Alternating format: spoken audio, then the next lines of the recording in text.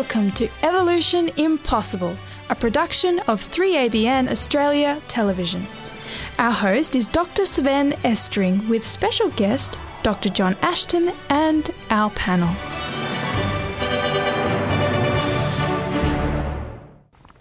Hello everyone and welcome to Evolution Impossible. I'm Sven Estring. If this is the first time you've joined us, we're going on an exciting journey of discovery to find out whether evolution, one of the biggest explanations for the origin of life, is really possible. I'm glad to be able to welcome Dr. John Ashton with us today. Good to have you.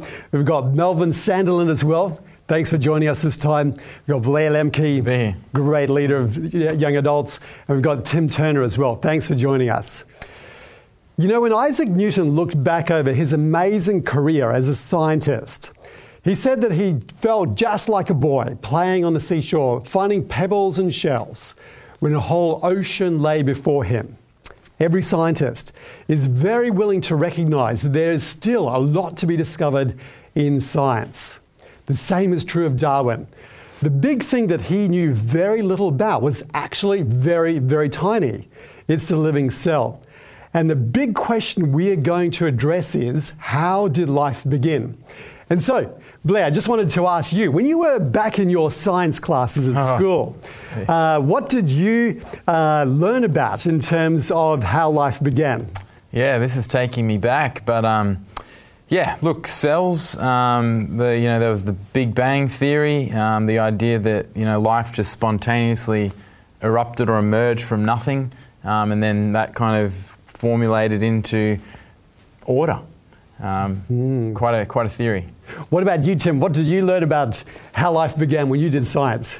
Well, my experience was actually more of a let's see how much we can blow up. And that was pre-September 11, so I wasn't really paying much attention to how things came to be. So it was a bit of a big bang as well? I like bangs. Yeah, fantastic. Melvin, what did you learn about in science? Yeah, same thing. I think it's something that most students will recognize, that it's just not even questioned. It's just everything started with nothing. And Big Bang, give it billions of years, and there's life. And that's where we are. But what did they say? How did life itself begin? That's the question. I think I haven't paid too much attention to it because they didn't really narrow in on it much, because it was just something that was understood, that life can come from no life.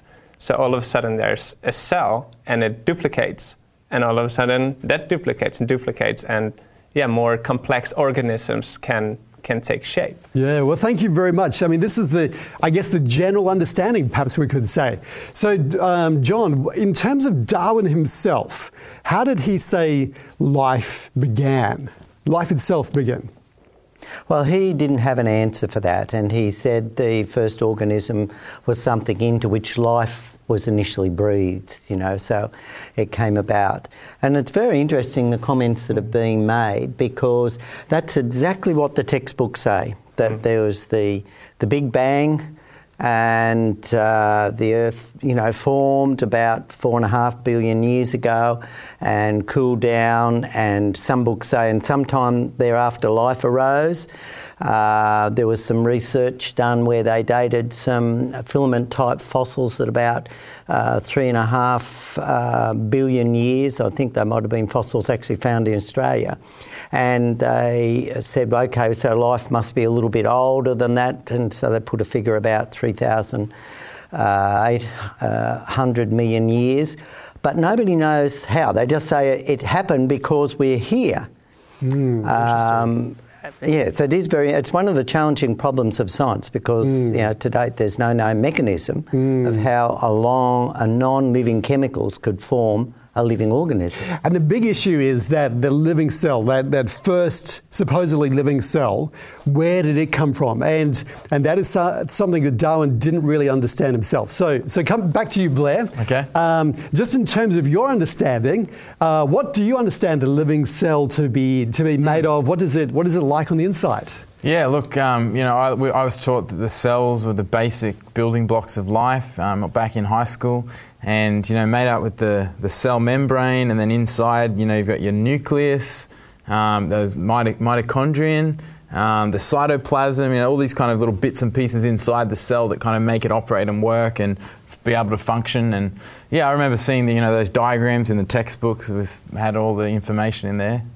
Yeah. It's pretty amazing. And the interesting thing, Blair, is that even though you've gone on to other career pathways, you know more about the living cell than Darwin did. So John, tell us, describe for us what's inside this living cell, this tiny building block of life. Yes, well, one of the challenges that we have today has been we're continuing to understand the biochemistry in the cell. So when Darwin proposed his theory, DNA hadn't been discovered at that time. It was another. So when was DNA discovered? In the early 1950s. It was really elucidated. Its structure was understood in the early 1950s. So about 100 years after Darwin. So yes, nearly 100 years after Darwin. And of course we now know that DNA encodes all the information required to build that functioning cell.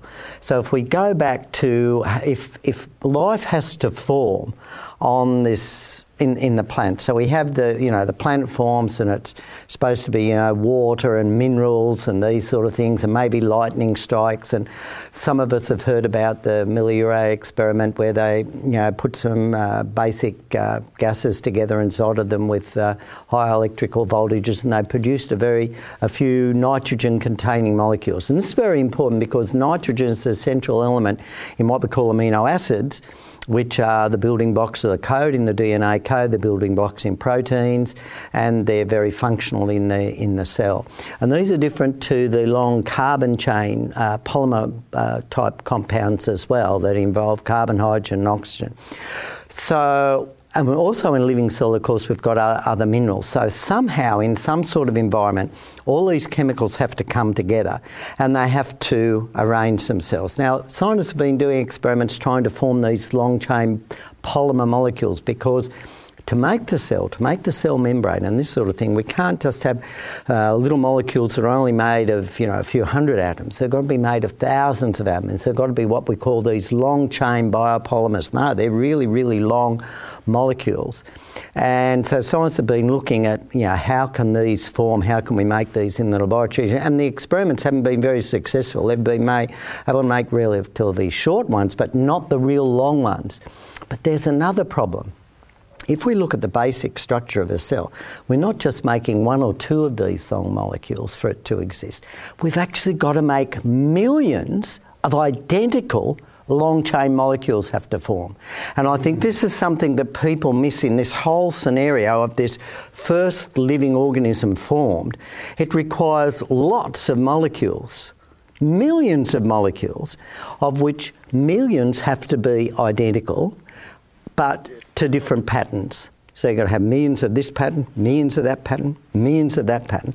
And then these somehow have to assemble into a viable structure all by themselves, which is a massive problem. So all those molecules that have to randomly form, millions of them have to randomly form identical, they then have to somehow associate and come together. And say that somehow did happen, we then have another major problem in that how can the cell replicate? Somehow there's got to be a plan or a blueprint, otherwise it's not going to replicate the same. And that, of course, is the DNA code.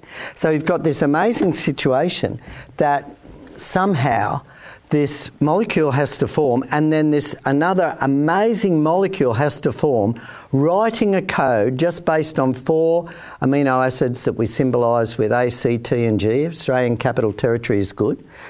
Remember them.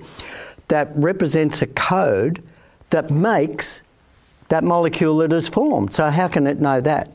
And even if we had that, even if we had that code miraculously formed, and that code, even for the simplest organism, I think they would say would require at least 250 to 400 genes, and each of these genes are going to have thousands of base pairs in them, or code letters in them. So we've got quite a massive amount of information when you multiply that all together. Looking at over 400,000 pieces of code would be required, and that's in this language. But that's useless unless you have a code reader. And the code reader is what we call the ribosome. And the structure of the ribosome is so complex that its structure was only elucidated in 2009, so that's not that long ago. So people got the number of scientists working on got the Nobel Prize. Now, this structure is composed of over 300,000 atoms arranged in a specific order. And it's a code reader that's specific to read that DNA code using those letters A, C, T and G. It's incredible. And so the whole thing wouldn't work unless that code reader. So you've got this amazing molecule also has to arise by chance to read that code. But there's more. For the molecule, for the first cell to replicate, the code to make another ribosome has to be there. So the code to make the code reading machine is already in the code, but it's useless unless there is a code reading machine already there. So I think even from this point we can see for the first living cell to form by itself under natural processes according to the laws of physics and chemistry that we know today is absolutely impossible. So it's a real sort of chicken and egg kind of situation, where, you know, which came first, the code or the code reader? And, you know, you're in a real kind of bind. Would you say that's correct? Oh, it's a massive problem. It's even greater than that, because even if you had all those together, and I haven't even mentioned all the specific long, large enzyme-type molecules, so these are large combinations of amino acids and fats and sugars and so forth, that catalyse specific chemical reactions, right? They all have to be there, and in the simplest cell there would be hundreds of those required, often using specialised minerals to be part of their structure. So they all have to come together as well as all these big structures to make the membranes and so forth. But even if we had all those, it'd still be dead. It wouldn't be alive. So even if all these things came together, it wouldn't be alive. They'd just be chemicals. So how do you switch it on? How do you turn this living cell and cause it to be alive? And this again is the other more than multi-million-dollar question. It's more than multi-universe question, really, because what happens is to make that thing alive, you have to have a whole lot of chemical reactions in place, just out of balance, by the right amount, so that the metabolism or the end product of one biochemical reaction is produced at just the right level to produce the next biochemical reaction that produces the next products to produce just the right level for the next reaction, and so forth, through hundreds of reactions producing just the right amount of chemical for the very first reaction. And so you have this cyclic complex of hundreds of biochemical reactions, all interconnected, that all have to be out of balance by just the right amount simultaneously. Incredible. Which is absolutely impossible. And scientists recognise that it's impossible to do. And yet changing just one little chemical reaction will kill the cell. So you're really starting to blow us away with your mind-boggling description of the living cell. I'm just wondering if you guys had any questions for John today. Blair, do you have any thoughts or comments on what John's been saying? Yeah, you kind of mentioned there the impossibility of, I guess, a living organism coming out of non-living matter, and yet the scientific world, even though there's no mechanism to prove how this could happen or show how it could work, still assumes that it does happen. So I guess my one question that I have is, this is a huge assumption to make. How are scientists comfortable with making such a large assumption, which, if is not true, completely undermines the theory of evolution? Well, that's exactly right. So there's a couple of explanations for this, and I noticed that some of my detractors say, well, hey, John, your book is on the theory of evolution. Evolution doesn't attempt to account for how life first began. So they totally say, oh, well, that's not a fair question because that's outside evolution. But really, it's chemical evolution. And it's interesting that one of the first proponents, well, not so much the first proponents of chemical evolution, but one of the first authors of a textbook attempting to explain chemical evolution was Dean Kenyon, who was a professor of biology at San Francisco State University, I think. And he was focusing on chemical evolution. Because this is the thing. How do you get life? That's right. How do you get life from non-living chemicals? And so how did he go? Well, it's quite fascinating that he became a young Earth creationist. Wow. And he certainly started as an evolutionist. So this is, we have powerful evidence there. Now, why is it not accepted? Now, it's very interesting. You got scientists like, say, Sir Fred Hoyle, the famous astronomer, who was very good at maths, and he recognised that it was absolutely impossible from a statistical point of view. And so he and I think a mathematician friend of his from the University of Cardiff wrote a book, Evolution from Space. And so they said, well, the first life must have somehow come here from outer space. But it really doesn't change anything because we believe and we understand the same laws of chemistry and physics operate throughout the universe. So it's impossible. It's impossible anywhere in the universe. Right. Well, it seems to me that's just really kicking the can further out into the universe. And that's what they're really doing. Yeah, that's a good question, Dr. Ashton, because I met someone, a neurosurgeon, and I felt quite intimidated talking to this person because he was using all kinds of terms that I didn't understand. But I asked him the basic question, because he's a firm believer in evolution, and I asked him that no one has ever observed life coming from non-life. And he brought out the same reason that you said, that it's actually not part of the evolution model, but he still wants to answer. And he said, yeah, there's been many calculations done on this topic, and actually this is the most mathematical probable solution that we have. Now, I read in your book, in the 3rd chapter, you give some of the mathematics behind the theory, and that they far surpass the commonly accepted view within science of what is possible, and they far exceed that number. Why is it that then is there still this consensus amongst scientists that even though it's far beyond what they have said would be possible, that still, no, it's possible enough?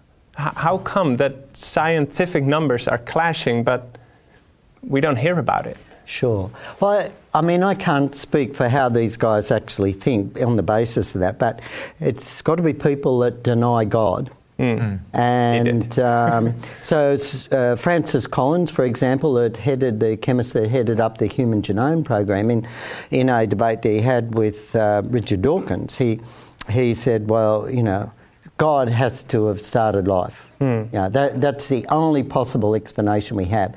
And it's quite clear that these other scientists, they still want to keep God out of it, and their argument probably goes along the lines, well, we're here, so life must have started. Right. Because they don't want to accept the possibility that there is a supernatural creator intelligence outside us. And so they're clinging to the hope that one day we will somehow discover some miraculous thing there. Or, if you go down the lines of Thomas Nagel, Professor Thomas Nagel at the University of New York, a philosopher, atheistic philosopher, he essentially says, well, maybe the cosmos itself has this power to self-organise itself. But really, what he's saying is he's not comfortable with God, but really all the evidence is pointing that there's something identical to God out there that he calls like some sort of mind in the cosmos. And so really when we get to these highly intelligent guys that are really deep thinkers, they recognise this, that actually there must be a God, but they don't want to call it God. Right.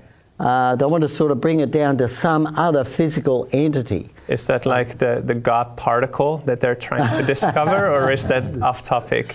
Oh, no. These are all just sort of complements. The God particle really has nothing to do with God. But this is the whole idea that somehow we will find some mathematical, some quantum mechanical explanation that enabled these amazing codes to somehow rise in a meaningful way, because not only do we have the code and the code reader, it's got to match.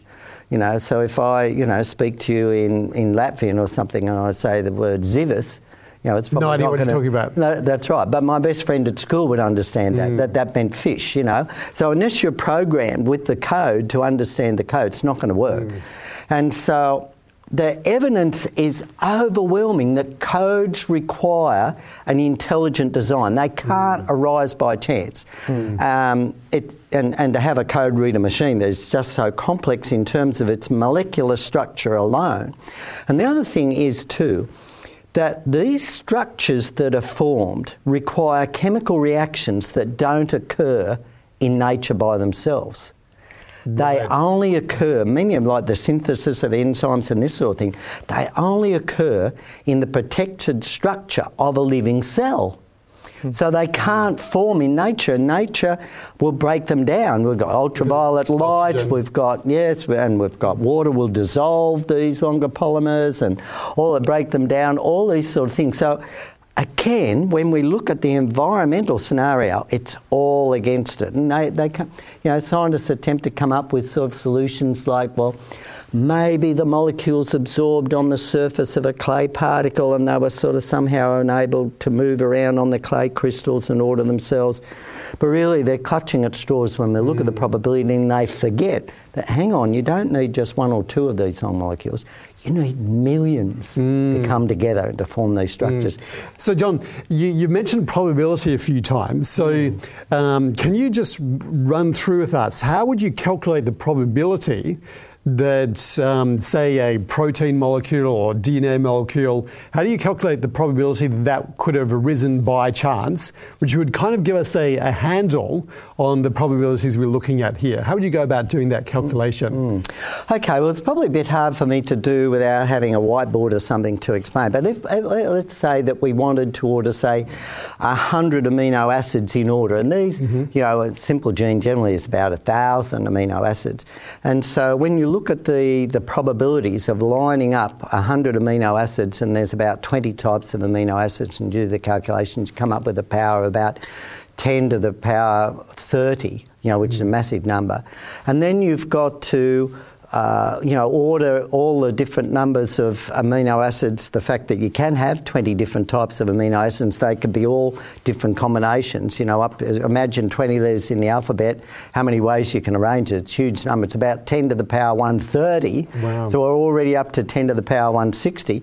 And then we've got the fact that all those proteins can be made in either right or left-handed versions. They must all be left-handed versions. The right-handed ones are poisonous, and they're going to kill the organism for a start.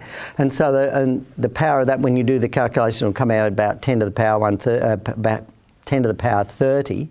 And so when you add those up, you're already up to about 10 to the power 190, thereabouts. And yet impossibility is something greater than 10 to the power 150. From a philosophical point of view, when we look at the chances of something happening in the universe, we say that anything with a chance less than 1 in 10 to the 150 is defined as impossible, generally speaking, by mathematicians. So already just the forming a gene that was only 100 amino acids lined up is already in that area. So when you have an organism, a simplest organism requiring hundreds of these that are going to be longer, it just blows it right out. Let alone the probability of forming something like a ribosome, which is extremely complex in its structure.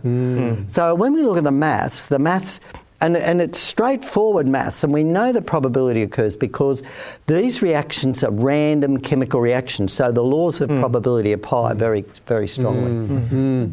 Dr. Ashton, I was wondering, with the mathematical improbabilities being about 10 to the 150, and I'm not sure if it's correct or not, but is the current understanding of how many particles there are in the universe increasing, and will that increase to the point where the probability will even out? Okay, so this is a very interesting theory, of course. Is the universe continuing to expand? So is space and time expanding, or space expanding? So this theory is based on assuming there is a fourth dimension, which again hasn't been ever measured. But let's assuming that it is expanding just in 3 dimensions. Is new matter being added? That's the thing. If new matter isn't being added, then there's no more atoms being added to the material. So is new material actually being synthesised by energy? So energy and matter must be conserved together. So I suppose if you have energy being converted into more matter, then you'd say, yes, there are more particles because we're converting more energy into matter. But so there's an energy-matter balance that's maintained. But it's pretty big. The number is enormous. So, you know, mind-blowingly enormous, really. And you know, one of the things you mentioned in the book, John, is that the things which are being taught in the textbooks are an 80-year-old kind of model, which seems, you know, quite dated, if I might say so. Blair, did you have any other questions on those kind of topics? Yeah, I guess, you know, if the fact that these scientists are operating off an 80-year-old model, I guess, why are they doing that? Why aren't they open to seeing some of the more updated models and information that you've been sharing today?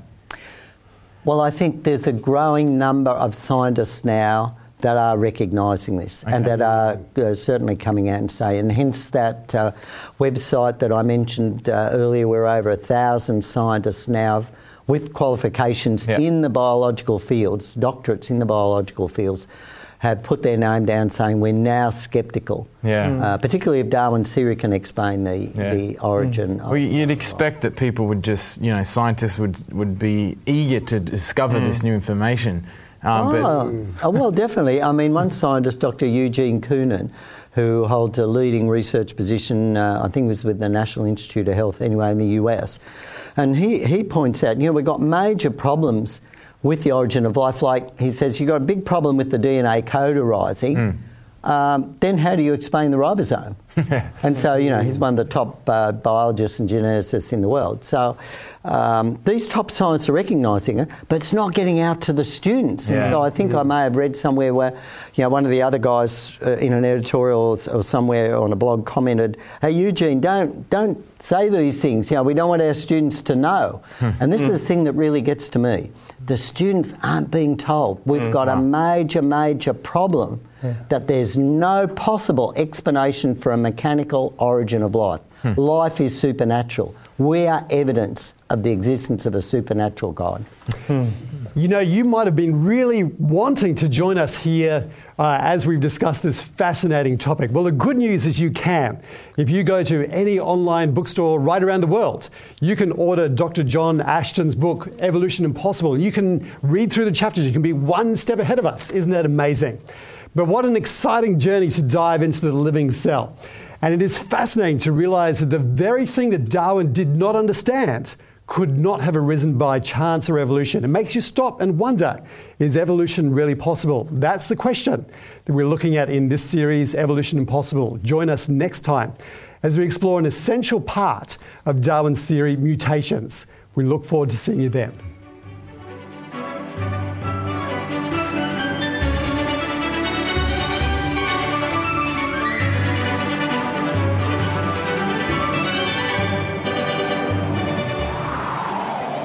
Thank you for joining us on Evolution Impossible, a production of 3ABN Australia Television. If you have any comments or questions, send an email to radio@3abnaustralia.org.au or call us within Australia on 02 4973 3456. We'd love to hear from you.